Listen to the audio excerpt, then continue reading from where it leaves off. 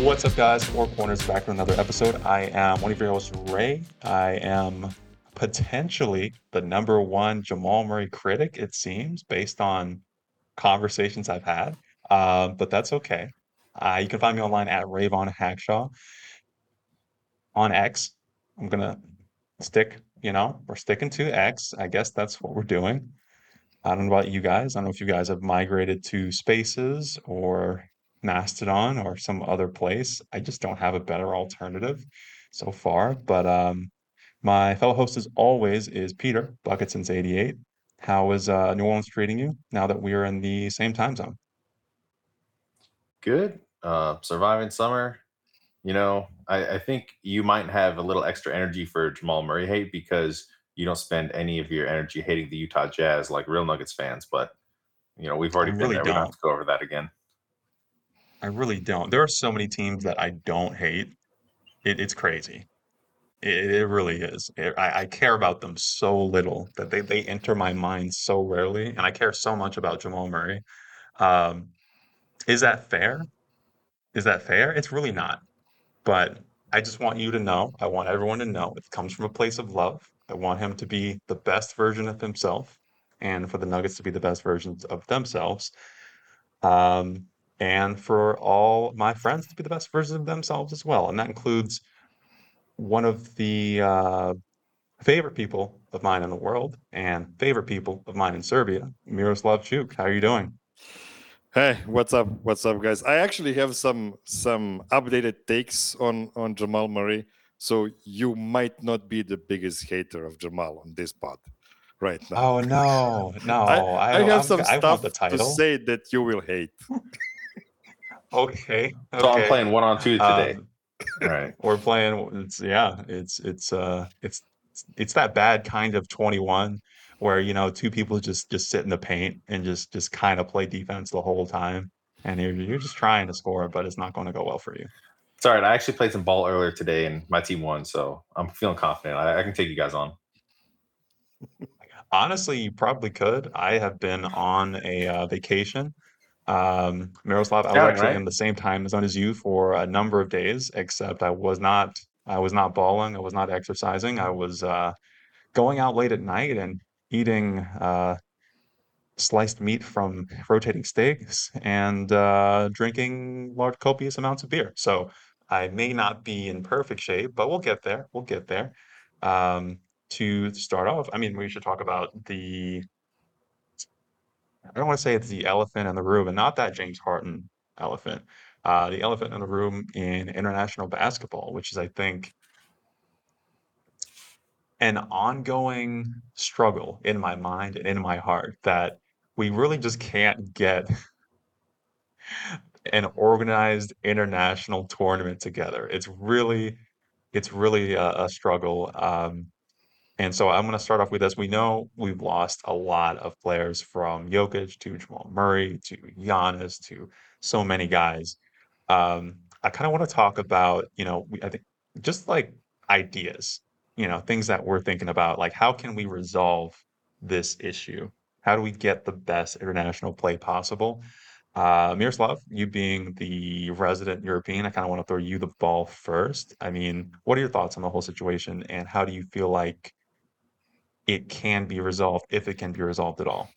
Yeah, the biggest problem for the three of us right now is the fact that we are watching together the World Cup from a view of the NBA fan.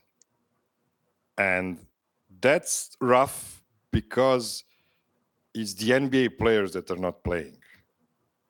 That's the thing. If you're a fan of EuroLeague, you are happy with what you get to see on the World Cup. That's the difference. Like Serbia has won many medals from 95 to 2002, mostly because we've had very few NBA players back then. So everybody was able to play on most of the tournaments. I mean, Vlade Divac was the different example here because he actually won like 5 medals while being an NBA player, but he's the only one. Peja Stojkovic won 2, and that's about it. Nikola still has only Mm. 1.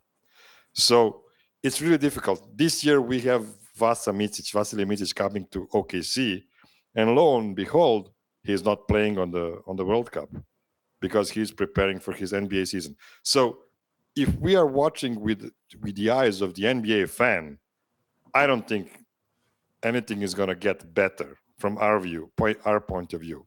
But for all the other countries that don't have many NBA players, like I don't know, Poland or Finland or somebody like that, that have one or zero NBA players, they get to watch all of their guys.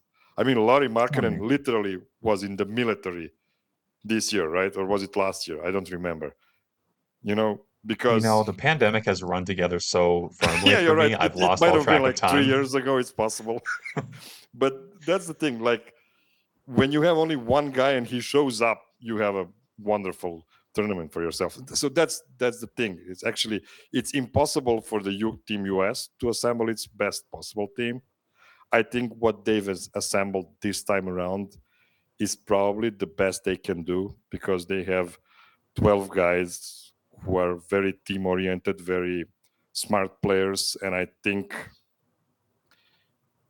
they have a chance of medaling on this World Cup, unlike the team from the last World Cup that was 4 years ago. That was a bad experiment because they had some older guys, some younger guys, but they wanted to concentrate too much on one-on-one play, and that's not going to run in FIBA. Yeah. Yeah. It really felt like they were trying to embrace I don't want to say like the American style of basketball, but and just feeling how that influence is permeating even into like EuroLeague and European basketball. It didn't work as well as I thought it would. But Peter, have you given any thought related to that international situation? Is there anything the NBA maybe could or should do in your mind? I mean, I have some thoughts, but as far as giving players the leeway to participate in international basketball.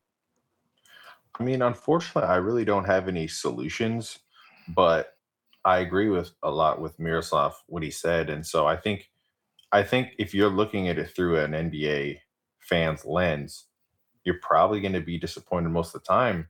So what I would urge people to do is to try to shift your thinking, shift your view, because if I can make an imperfect analogy, I love college basketball. I get a lot of people, it's not their thing. It's like, oh, it's a lower level to me. Oftentimes Well, when I'm watching a game and I'm watching Duke versus North Carolina and it's mostly freshmen, I'm thinking, man, if that guy that was really good last year would have came back for his sophomore year, like imagine how stacked this team would be. But then that thought fades out, and I realize this is still a fun game that the players are playing hard.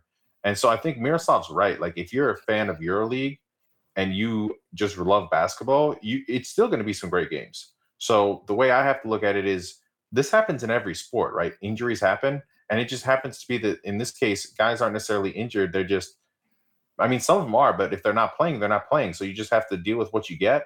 And it's not just sports too, right? I mean, we've seen actors like fall out of movies and they still can make the movie okay. So, I'm still optimistic that it'll be a fun tournament with good games. Yeah, for instance, Serbia will be missing 4 out of their top 5 guys on the tournament, and Team Serbia is fun as hell. Like they will play some really nice basketball. I don't know how far they can go because they don't have, the pound for pound quality of the team to be competing for gold medal probably. But man, there are some lineups I really love to see. For instance, Nikola Jovic will surprise many people because he's a guy that didn't get a chance on a pretty mediocre Miami Heat team, and I'm saying that with full confidence because the regular season Miami Heat was a really mediocre team. It's just that the play is the playoff. It's the different vibe. But he, for instance, he was a starter on all the Serbia's prep games, and he played really well for a guy who's only 20.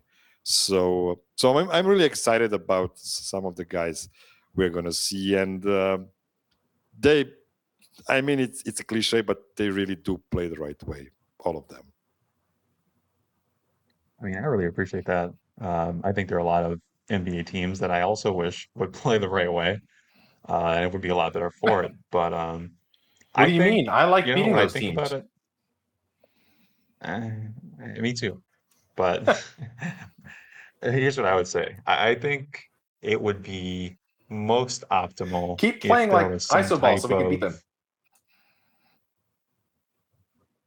I it's complicated. Like I feel where you're coming from with that, but at the same time, I also want my style to be popular, and I don't feel like it's popular enough right now. Um, but I also am comfortable with it just in the sense that the Nuggets did just win the championship, and they you're more to that, I think, than that isolation style. So, there's a balance there. But can FIBA and the NBA maybe even work something out financially where maybe if somebody, I don't know who, maybe if they bought FIBA and they had a lot more financial backing and they could pay the NBA to smooth over some of these bumps in terms of maybe you lose some guys. I've said this a lot of times in the past, actually. I would be okay with Nikola Jokic not playing in October or September. In that early portion, if that meant that he had the opportunity to win a gold medal for his home country, and I think for a lot of international players, I think that's really important that that could elevate the game on an international level that I think also ultimately comes back to the NBA as well in how growing the sport worldwide is just good for the game. I think that could be productive for everybody and everybody would be a lot happier, and we'd also get better basketball. Not to say that Jokic doesn't play well in August, that he doesn't play well in September, but I think I'd rather see you know that gold medal game than the sort of ho hum of regular season basketball, especially in an era where we continue to say every year the regular season doesn't matter. That's what people keep telling me. I don't know. That's just me. Just a side note, and we'll come back to your point. When you said Mhm. that some guys really want to play for the national teams, Jokic gets a lot of shit in Serbia because he's not like Luka. And Luka is 101. He is a crazy person. Luka is a guy who is right now ripped as hell. And he's going to have a great FIBA tournament. And then he'll get pudgy and come back to, to the NBA. It's Oh, just that the NBA I was is like, too should I easy for buy him. For him, it's too easy to Luca for score in the MVP? NBA, so he doesn't need to be that lean like for the FIBA basketball. Hmm. But Luka, as I said, he's an insane person, and I mean that's probably the reason why he'll never achieve the heights he might if he would actually concentrate on becoming a better NBA player than what he is right now. But he's still like Yeah, top three, no matter what. of course. And I think for so many players and people and just fans, I think top three is already so good. So it's hard who I think he would have to be challenged almost by someone who he respects even more than 99% of the population to do those things.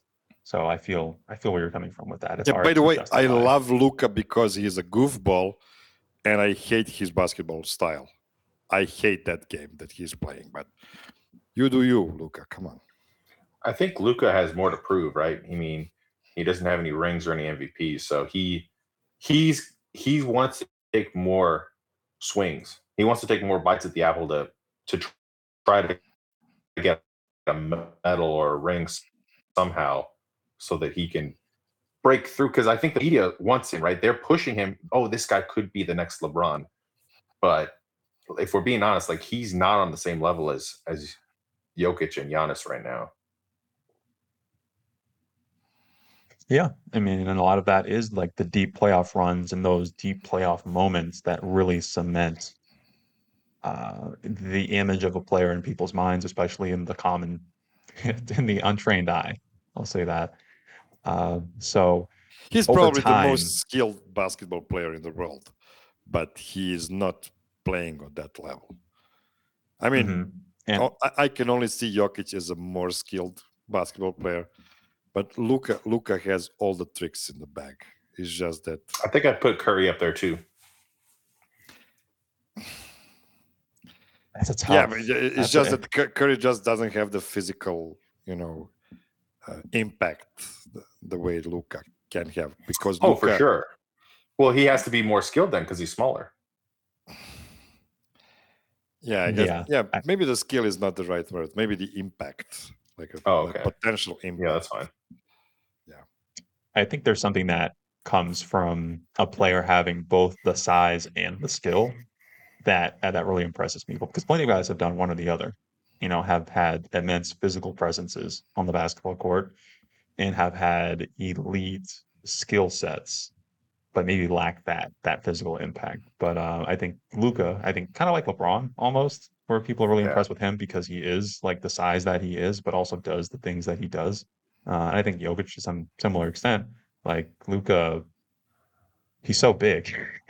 Yeah. He's a guard, but like he's so physically imposing that it's hard to really even consider what do you do to slow him down. So I imagine over time he's just going to become more desperate, more hungry, more motivated to do whatever he needs to do to have that success. And I also think that puts a lot of pressure on the Dallas Mavericks, but that might be a podcast for another time. I think that that the pinnacle of Houston Rockets are showing us the pinnacle of Dallas basketball if nothing changes. Like it's really hard to win championships playing 1-on-5. Miroslav, do you think Luka wants to play that way? Like if he I got think he does. a big man who was, way better than any big man he's had, would he take a back seat and change his game? I mean, the problem with Luka is he's not really a product of Serbian or Yugoslavian basketball. He is a product of Spanish basketball because he moved to Real Madrid at the age of 16 or whatever. So Right. he has a different mentality, and I think he loves the spotlight.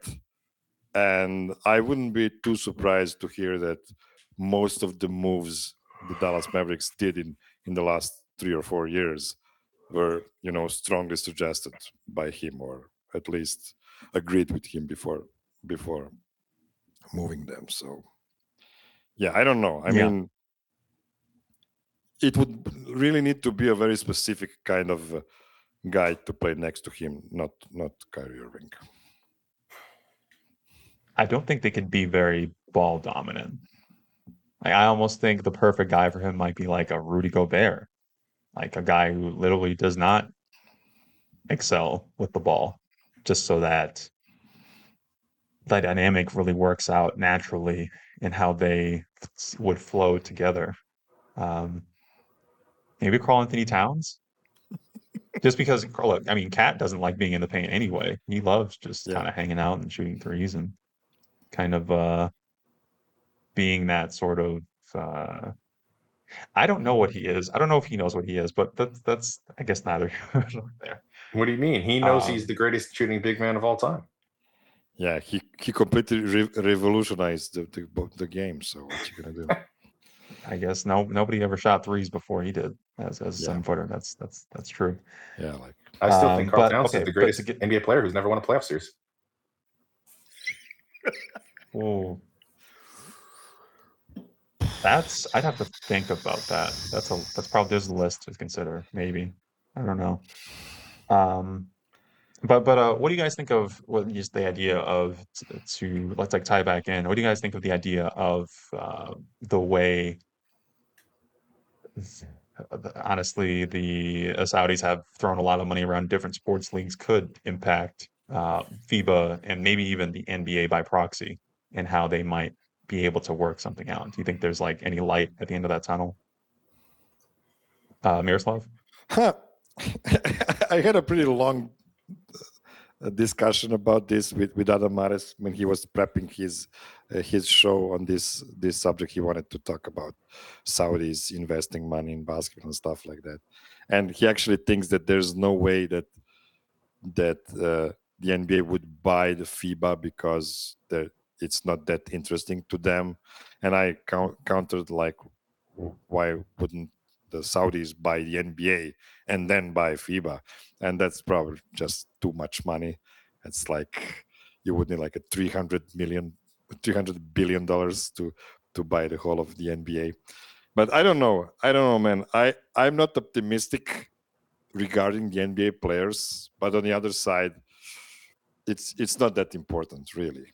I mean, there's only one NBA player I care about playing in the international basketball, and if I cannot get him, then it doesn't matter. It's fine. I'll cheer for the guys I can, and I'll do it with all of my heart, and hopefully I'll have some fun while doing that. Yeah, I can respect that. I hope so too. Um, so the next thing I kind of wanted to talk about is that I've been feeling some type of way since the Nuggets won a championship. Even at the parade, even just when I talk to people around town, other fans, when I look at when I think about some of the ways that the players maybe aren't even, talking about guys not wanting to play basketball over the summer.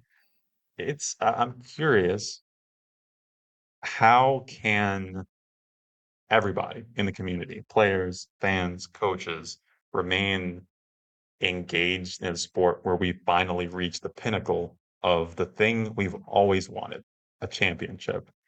I kind of want to start with maybe the fans like ourselves, like you and me, and Miroslav, Peter. How do you guys, and Peter, I'll start with you. When you look ahead at this NBA season, what makes you feel excited about it, especially in the regular season? Things that aren't going to feel as impactful. What continues to make you excited for the regular season in a time where we're coming off championships and are looking ahead to more championships potentially? Well, I think it's always fun in sports and in life, honestly. We're always moving the goalposts, right? So, as a Nuggets fan, our whole life we're waiting for one championship. Now we got one, so I want another one. I mean, I think all Nuggets fans do. So, the spotlight's definitely gonna be different now, right? Because I mean, if you look at the odds going into last season, the Nuggets were like plus 1,800 to win the championship. So I know a lot of us made some good money there. This year the odds are way worse than that. Somehow the Celtics are still favored, which is hilarious, by the way. But we'll see what happens there. But no, it's going to be good. It's going to be a lot more eyeballs on Denver this season, and rightly so. I think they've earned a lot more respect. Yeah, there's still going to be some skeptics, but I think the cool part as a fan, Ray, is maybe not as easy for me and Miroslav, but you're in Colorado. There's a lot of bandwagon fans when teams win a championship. But the cool thing about that is, for a diehard fan, is you get to explain and share the game more with the new fan, right? You get to explain like nuances, but also just basic stuff that they might not know or understand. Um, it's a lot easier in Denver to walk in a bar and like have a conversation about the Broncos usually because there's just so many more Broncos fans. But now I think there's going to be more natural just Nuggets conversations. Like everybody at least knows who Jokic is in town. So that's going to be cool. Just like the Nuggets are becoming more mainstream. I feel that. I think I've already kind of engaged in that to some extent. I think I've been a fan for 2023. I've been a fan for about 14 years. And so I am starting to get into that point where like, let me tell you about the 57 win starless Gallinari led Nuggets and like these other situations and other versions of the team in the past, or like Ryan Shaw era, and how interesting that was. But yeah, interesting with quotation marks. But that's definitely something I'm enjoying, like as a fan, and I continue to look for that we are building history. That over time, that history is something that it's not something I'm referencing from a documentary so much, or a history book, or records. It's like I was there, I was there when Russell West not there, but I was watching when Russell Westbrook broke the triple double record and dunked on the Nuggets, and we all clapped for some reason. And in that moment, I decided to I move to didn't. Denver. Like that was like a big moment for me because I was like, Miroslav, I was deeply offended by that. I don't know if people in Serbia clap for the other team when he scores on them or does amazing things, but I don't. Maybe that's just the East Coast person in me, but I anyway, what what I think about is that there's I feel some of what you're saying in terms of the Nuggets still being kind of disrespected a little bit. They're ready to disrespect the Nuggets. I think they're eager for it. And I say they as in media or whoever. I also think the Nuggets could just be better. Like that's the thing I think about. Not to say that they aren't good enough, but as good as they were, I also think there is a lot of meat on that bone, so to speak, as in terms of just how high they really could reach, how good they really could be, what their future really could look like. And we could get into like some certain things in a little bit later, but yeah, I just think that I'm excited for like I still think they haven't reached their ceiling. This isn't even their final form. That's how I feel. Um, but Miroslav, how about you? Especially like as a Serbian fan watching the Nuggets and maybe not um, just having a different perspective. Like, how do you feel about the Nuggets having won a championship, and does that change how you feel about them like looking ahead? Well, yeah, of course. I expect. I mean, honestly, for the last, I mean, since the bubble. No, that's not true. Since the 18-19 season, I'm expecting the championship. I mean, I have a crazy idea that if that 4 overtime game against Portland ended up in a win for the Nuggets, then they would give a Should have good won that run to game. the. Yeah, it's just I sometimes wake up in We sweat. lost that because game of like that 3 game. different times. Yeah, yeah, and the last Hmm. time I think it was like the turnover by Jamal, that the ball just glazed the tips of his fingers and went out of bounds, and Portland got the ball and they get another overtime or whatever it was. Denver already had the game packed. But I digress. What I want to say is I was expecting this for many years now, and of course we had those 2 seasons of purgatory that delayed everything up to this season. But next season, I think that I don't expect the season to be similar to this one.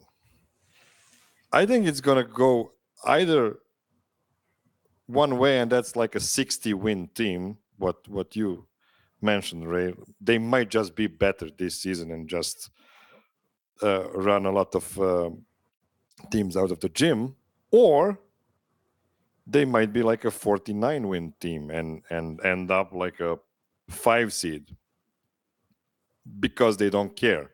And I'm already preparing for this scenario because I don't want to be frustrated. I mean, I would prefer to be smug because the Nuggets are winning, and not being smug for believing that that's not really them. You'll see in a couple of months when the playoff starts. But I have this is my updated take about Jamal here.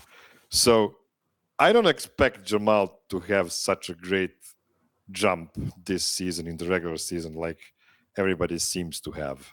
Like I think he's just gonna remain regular season Jamal. And furthermore, I'm gonna say that's fine. Because, and this is the tough part, he's a role player in the regular season. He is inconsistent, but so is Aaron Gordon. So is Michael Porter. Those guys are not superstars. It's really fine that Jamal has 11 points tonight and 40 points 2 nights after that. It's fine. It's okay. He's super consistent season to season, per 36 minutes, depending on how many minutes he plays. He's actually that guy. And that's completely fine because he transforms into something completely different in the playoffs. Now, before the series against Miami started, I had Dan Favale on my show, and I was hyped, and I asked him, "So is Jamal now a top 10 player in the league?" And he left it out because, of course, he's not. I mean, do you know how many guys he needs to jump over to become a top 10 guy? And I know it's a dumb argument, like show me in the regular season. But the thing is, we see the top level of Jamal in the playoffs because he is concentrating on that two-man game with Nikola Jokic, which is the best and most unguardable, action in all of basketball. But would he be as impactful in the NBA if his partner was Rudy Gobert, or if his partner was Joel Embiid? So Jamal is a star on the brink of a superstar in the playoffs, but it's completely fine if he remains a role player in the regular season. And this is the way I'm trying to prepare myself not to be disappointed in a 49 win season, for instance. That is very fair, and I think healthy and reasonable. I am a glutton for punishment, and I'm not guaranteeing that he's going to be an all-star, but I do think this is the most important season of Jamal Murray's career in a lot of ways, in the sense that it's going to dictate how he's perceived in in a lot of these conversations where we're talking about, is he a top 10 player? Is he a top 50 player? Is he a top 75 player? Is he top, is he in that mix? I don't know where exactly he might land in that specific ranking, but I think he sees a lot of criticism, both where it exists and sometimes where it doesn't exist, but he's gonna find it. And if there's one thing I have always come to count on, especially when we talk about like major national media figures, people on the internet, people on websites like Twitter, on Reddit, etc., they're going to find ways to criticize guys. And there's always been I think Jamal is a very highly motivated guy. I think he wants to be great. And in a universe where he exists next to Nikola Jokic, he's always going to get that comparison. So I feel like he's very motivated, especially coming away from the injury, another year removed from the injury. He's very motivated to prove that, hey, I'm that guy. And maybe I'm not Jokic level of that guy, but I deserve to be in these conversations with the Devin Bookers and the Donovan Mitchells and the Damian Lillards and all those, players. And also, they're going to come for him because the Nuggets are champions. And I don't think anybody is really looking to question or challenge Jokic's status in that kind of sense. I think people are going to be looking at Jamal Murray specifically as a guy who talks more, who is a little bit more vocal, who continues to be, and I think guys are going to go at him as well. That they're going to be a spotlight on the Nuggets, and if he's not playing well, if he is just being regular Jamal Murray that we've seen. It's not to say that that's bad, because I think you're right. They don't necessarily need him to make a huge leap or anything for them to be successful. But I do think he's going to get a lot of criticism if he doesn't make the leap that people would imply from the playoffs, because people do give him that bump from the playoffs themselves and say that he's, well, he should be this, he should be that, he should be doing this. There's a healthy way to go about it.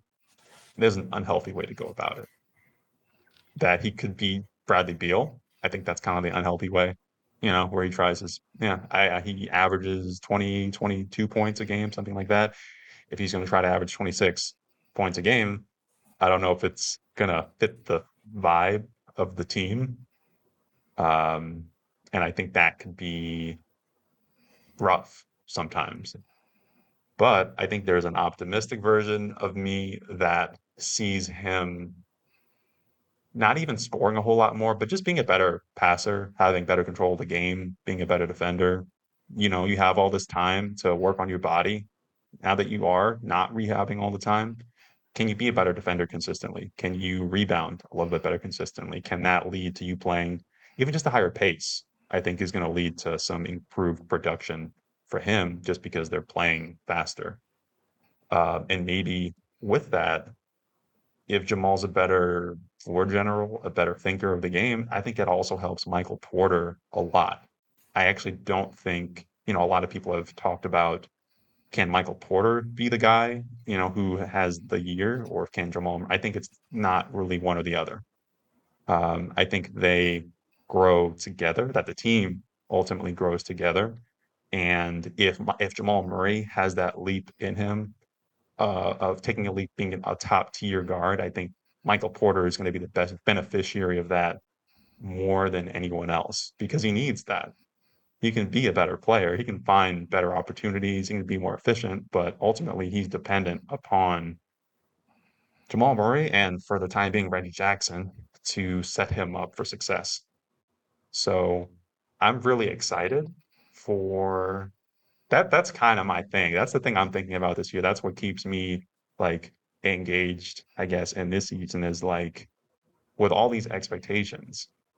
And I know Jamal wants to be better and be more, that's where I am as far as excitement.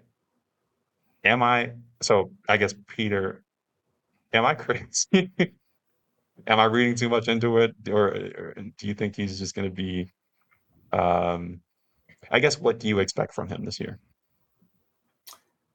Yeah, I mean, I don't know if this is boring, but I really just don't feel like Jamal or MPJ are going to be all that different because I just kind of feel like the Nuggets have the formula now.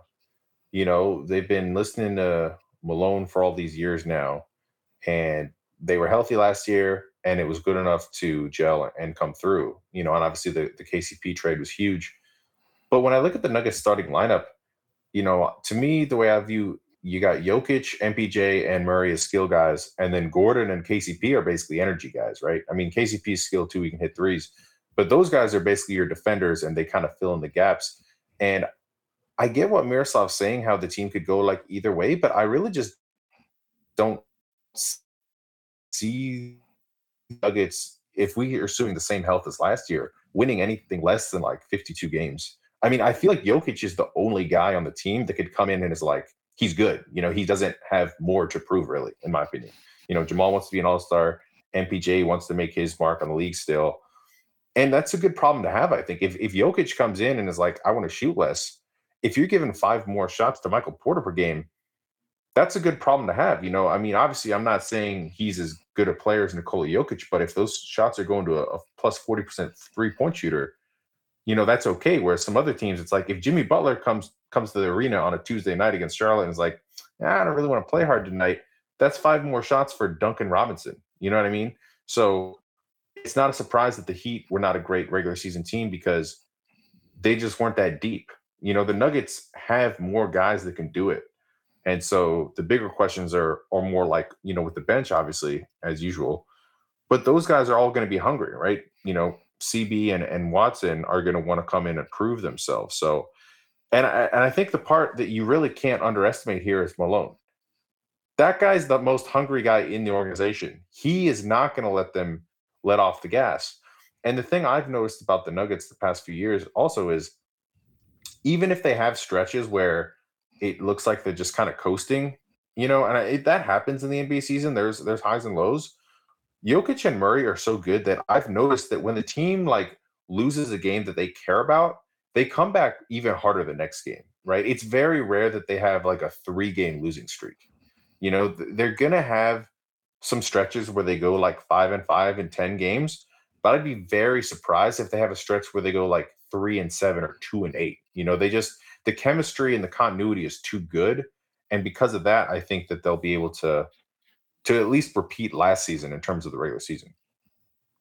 I think Jamal is the biggest variable here because the shortest way for him to step up from the super role player that he is, I believe, now in the regular season into the stardom is for him to win the stagger minutes. And mark this is minute 39. This is the first time we mentioned stagger. So if they find a way to win the stagger minutes without Jokic on the court, they're a 60 win team. They might be a 65 win team, to be honest. But if they don't, there's a possibility they will have a worse bench than last season. And not because of Jamal. I mean, Jamal wasn't very successful last season in those stagger lineups, but there's no Jeff Green anymore. And I know people were harping on Jeff Green not being a good player for the Nuggets. He was a veteran. He knew what he was doing. He didn't push himself to the limit every night, of course, but he knew what he was doing. And now we might see the lineup of Jamal and Reggie, and then Christian Brown and Peyton Watson and Zeke Naji, for instance. I'm not sure what to expect from that unit. I mean, you can switch in Hunter Tyson, instead of Christian Brown to make the lineup bigger, or instead of Reggie to make it bigger. But I don't know what to expect from that lineup. If they figure out a way to be a neutral or a slight positive in those minutes, they're going to win 65 games because the starters are that good.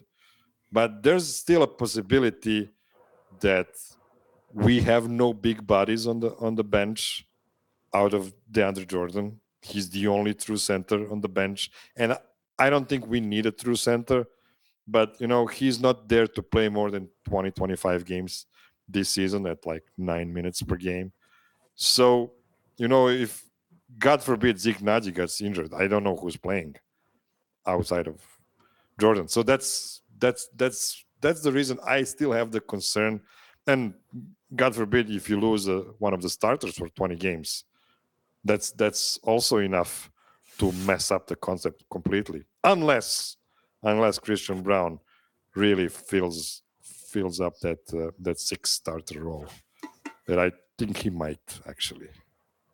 Not in the same way like Bruce Brown did, because he's not as good on ball, but he has some other tools that might make him, surefire 28 to 30 minutes per game guy. Yeah, I share a lot of your concerns in that way. A big part of that, though, I have a theory, I guess. We're talking about a little bit earlier about how we keep, as fans, how we stay engaged in the regular season in particular, in a context where we've won a championship. It's kind of, I think a lot of people are over the regular season. I think for the bench to be good,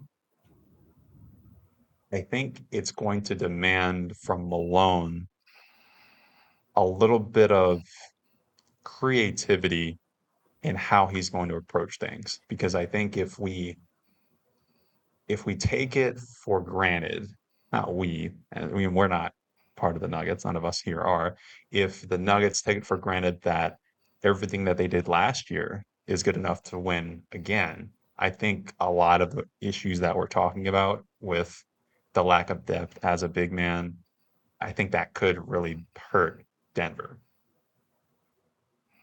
I would really, I think it would prove very fruitful for the team if Malone were willing to look in a bit of a different direction in terms of how he operates the bench and who he's willing to play or not play.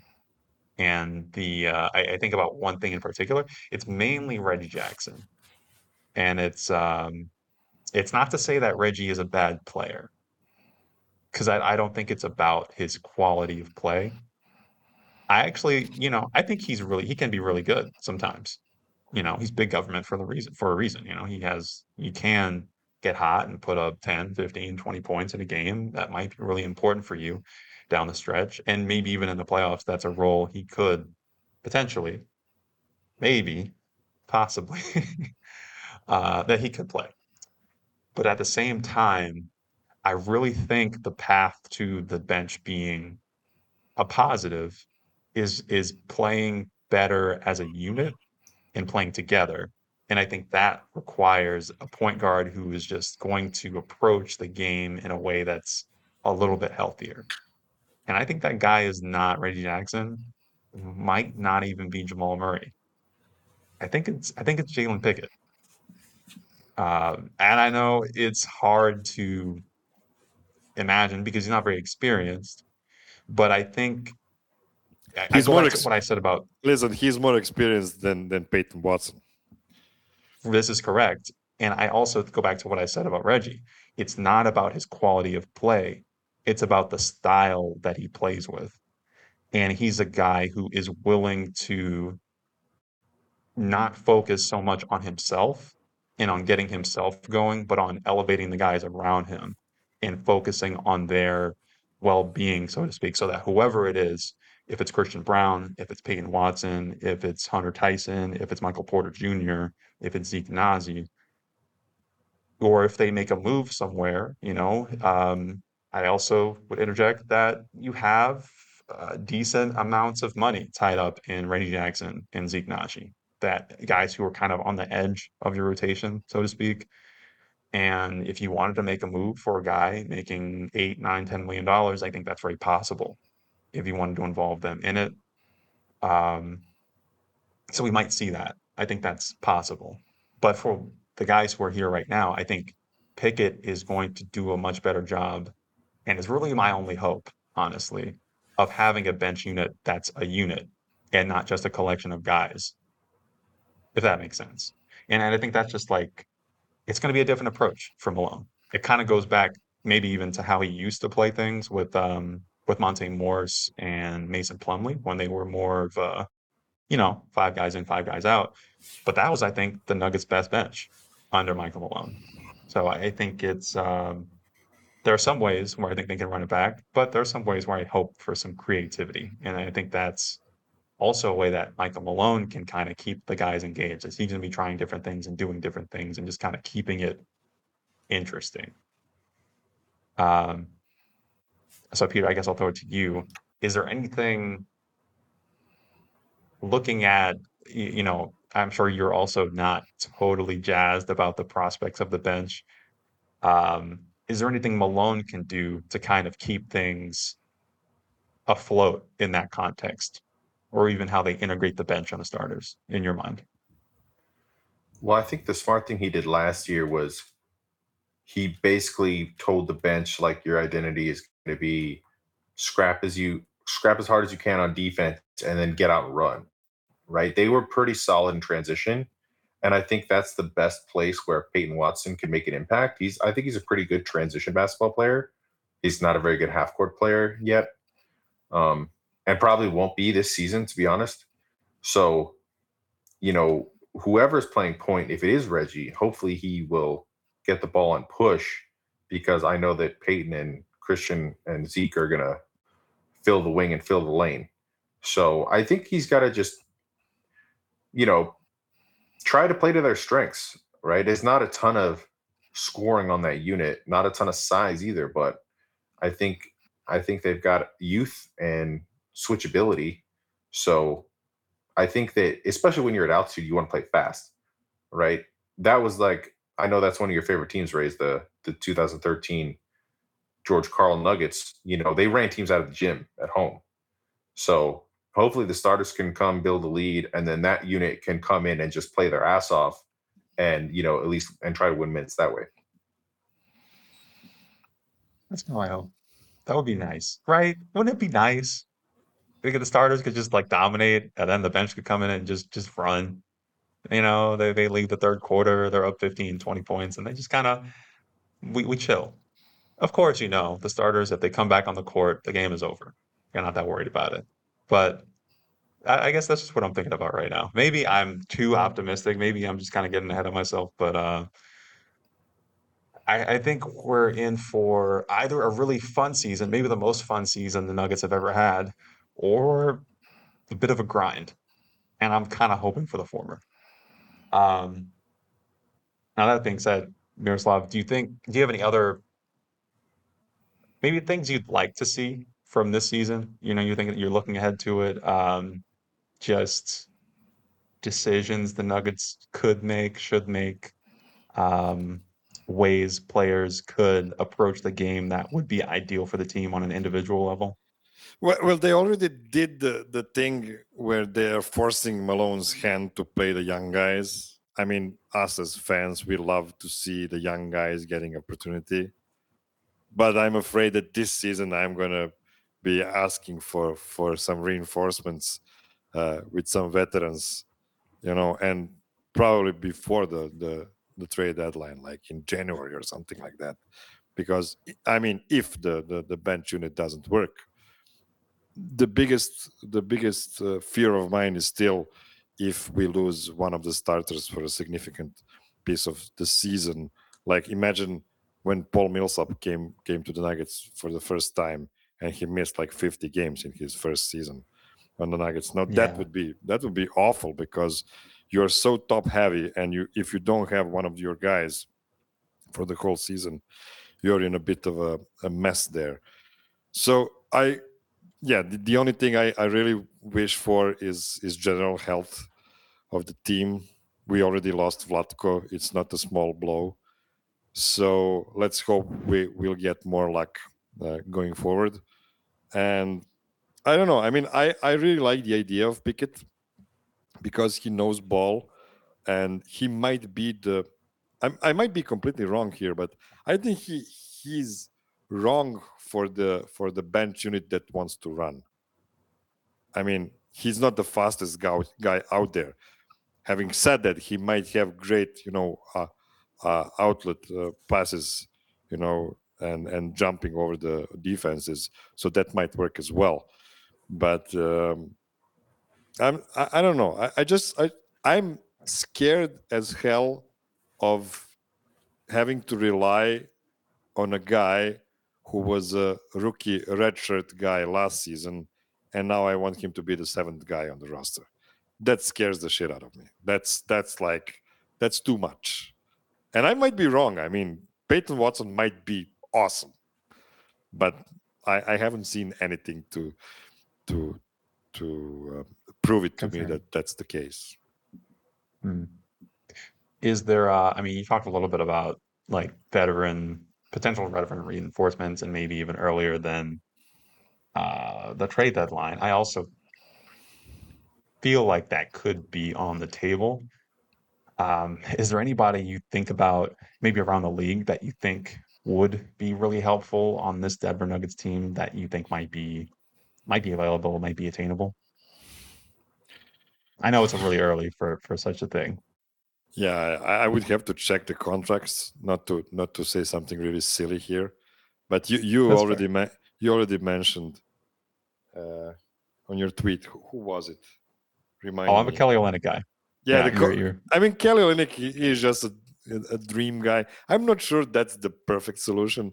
We might need somebody more athletic than Kelly Olynyk, but Kelly is a really, really good player, and in the regular season, he would be awesome for the Nuggets. I don't know about the playoffs, to be completely honest, but I don't know. I mean, I'd like to see some veteran that's a bit more beefy, like Mhm. like a 6'8", 6'9" guy that can actually play 4 and 5 in a pinch, just to have some extra security over there. Because I think the guards are. I mean, I don't know what Julian Strother is. I mean, if Julian Strother was a safe prospect, then I would say we're completely fine on the guard spots. We kind of have like 4 point guards right now, and we don't know which of them are going to play. I mean, we still have Colin Gillespie as a fourth point guard there, and Yeah. we only have Strother and Christian Brown to play the 2/3, and the other guys are, I don't know. I mean, it's a strange roster. It's strangely young roster for a championship team, and I mean, Calvin Booth might be just a genius, and we just laugh at this show 5 months from now. So we'll see. Me and Peter, how about you? Do you have any thoughts about I just like back end holes in the roster, guys you think might be potential fits for what Denver needs, or even just like adjustments that Michael Malone might make in using the guys that they have?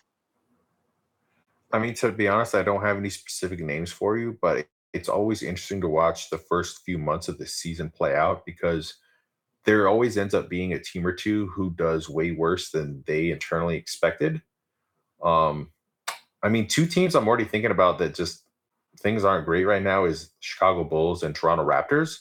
I could see either of those teams having a fire sale.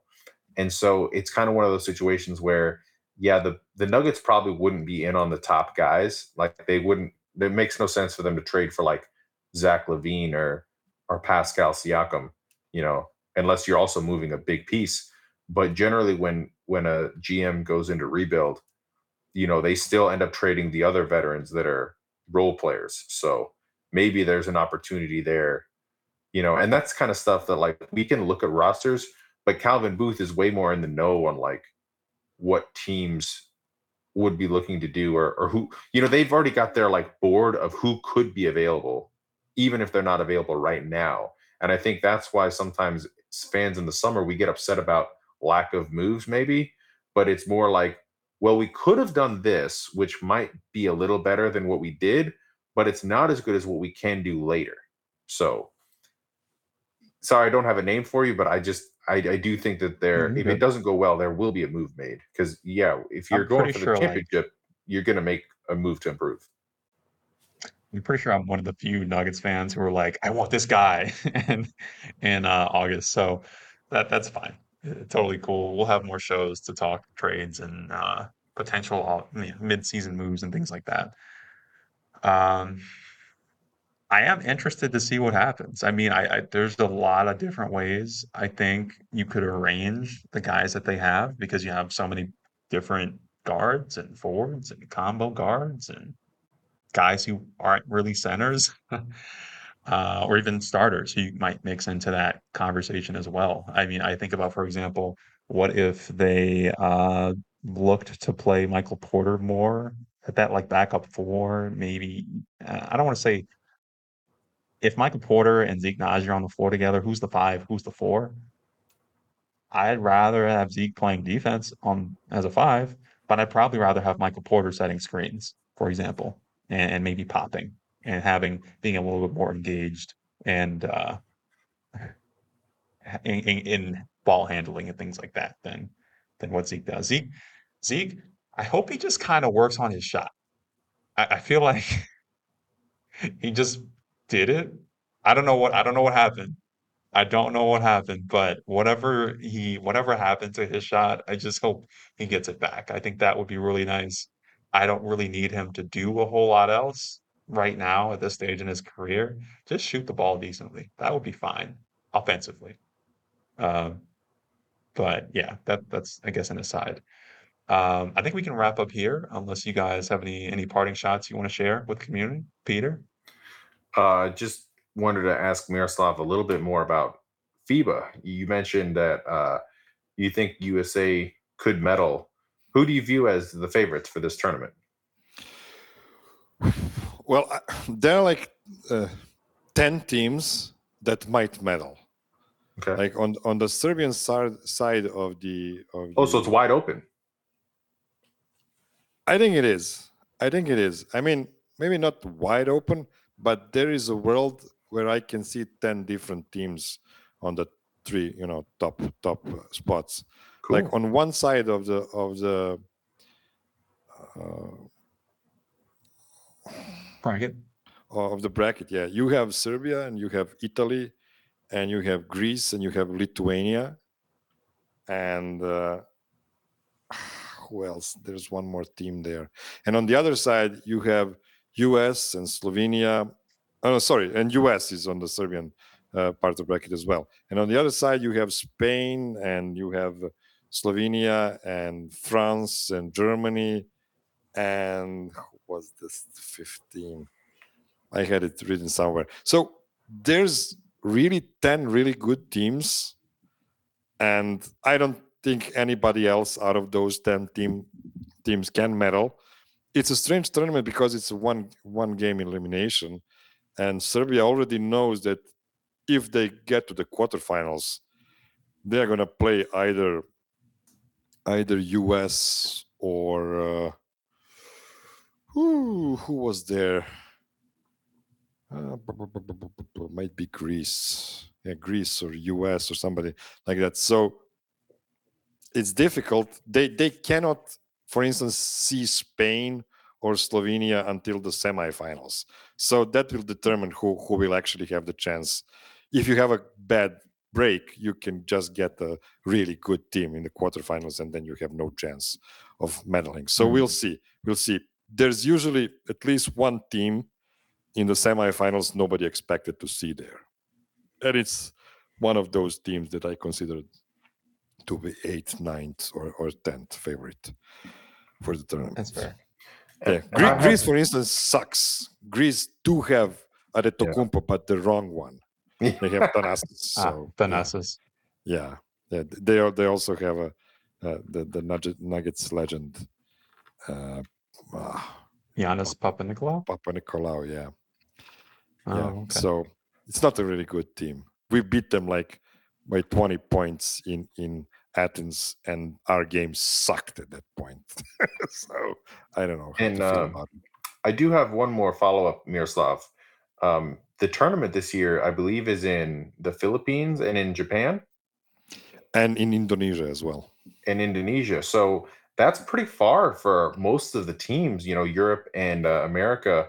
How do you think the crowds are going to be? I know the Philippines are really into basketball. Are you expecting, really good atmosphere for these games? Yeah, I think Philippines are also the host of the like a final 8 at the end, and that will be madness. It will be awesome because Philippines are like crazy about basketball. That's going to be awesome. Japan too, I think it's pretty good. I have no idea about Indonesia, to be completely honest. I don't know what to expect there. But even when you have those countries that are not huge in basketball world, when you get the eye candy like Luka playing or I guess Rudy Gobert, I mean you will get first time he's ever been called eye candy. I think NBA players are popular with women, just in general. I think so. Yeah, maybe not as much as Will Chamberlain, but I think he meant like, of course, his basketball skills, Ray. Okay, gotcha. That's what you meant. Okay, I got off track. All right. I didn't finish with Luka to have a different meaning. So this is why I needed to put in Gobert as well. I was gonna ask, is there a team that you feel like has gained the most from the chaos with all the people who've dropped out? Like, who benefits the most from all of that? I think France. Because they still have a really, really strong squad. Because they have a really huge player base they can count on. So even if they don't have, I don't think they have like oh Jesus. Well, Batum's playing, I think. He's playing? Oh, is he? I kind of thought he didn't. I think he said he was going to play one more year and then Olympics and then retire. So I don't know if he's actually playing in World Cup. Yeah, something like that. I thought he's not playing. I might be wrong, but they still have plenty good players. Spain, for instance, doesn't have a point guard on this tournament because Ricky Rubio is not playing because of the he wants to attend his mental health, and also Lorenzo Brown, American guy with some Spanish roots, he's not playing as well. So they are in a bit of a pickle. But if anybody can make the most out of the flawed roster, is the Spaniards. So I would never leave them out of the the circle of best teams. So we'll see. I mean, Serbia is super interesting, guys. You need to trust me. They play really nice basketball. I just don't know how well they're gonna play against the best. Did Topic make the national team? No. Okay. And that was a mistake. Because really, wow. Yeah, because Vlade Divac was with the national team at the age of 18. Peđa Danilovic was at the team at 19. Sasha He's a really fun player. 19. Yeah, Topic Topic is awesome, and he should have been the 12th guy. I mean, Mm. I don't want to say who he should have replaced because I don't want to be unfair to a guy who is actually traveling. But they could have spare one spot for him. He wouldn't even have to play a lot. Just give him an opportunity to Yeah, the grow experience. next to the older peers. And yeah, that's Well, I'm looking forward to watching Nikola Jovic. I mean, every time I watch him play, whether it was summer league or his NBA stints, or he's a fun player. he is not scoring a lot, but he is attacking the rim, and I like that. He rebounds like a maniac, and he blocks shots left and right, and steals the balls. He's really filling up the whole box score. He's really fun to watch, and I always have to pinch myself and tell myself he just turned 20. I don't know if he turned 20. He'll turn 20 during the summer, I think. Maybe he already did. Not sure. He was drafted at 18. Yeah. Yeah, he is.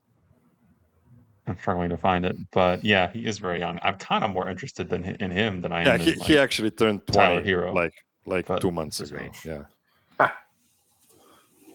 Yeah, I don't get Tyler Hero. Like, I really don't.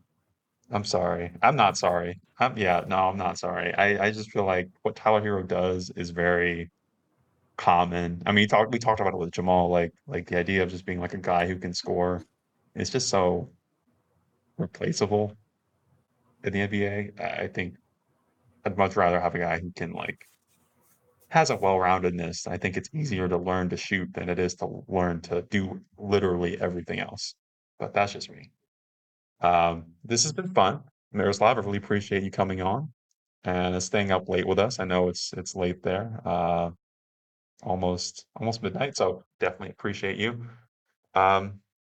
This has been Four Corners. You can find us online at Four Corner Pod, me at Ray1 Hackshaw, Peter at Bucket since 88, Miroslav at Miroslav Chuk. And yeah, we appreciate you listening if you've made it this far, and we will see you next time later in the summer. And yeah, catch you later.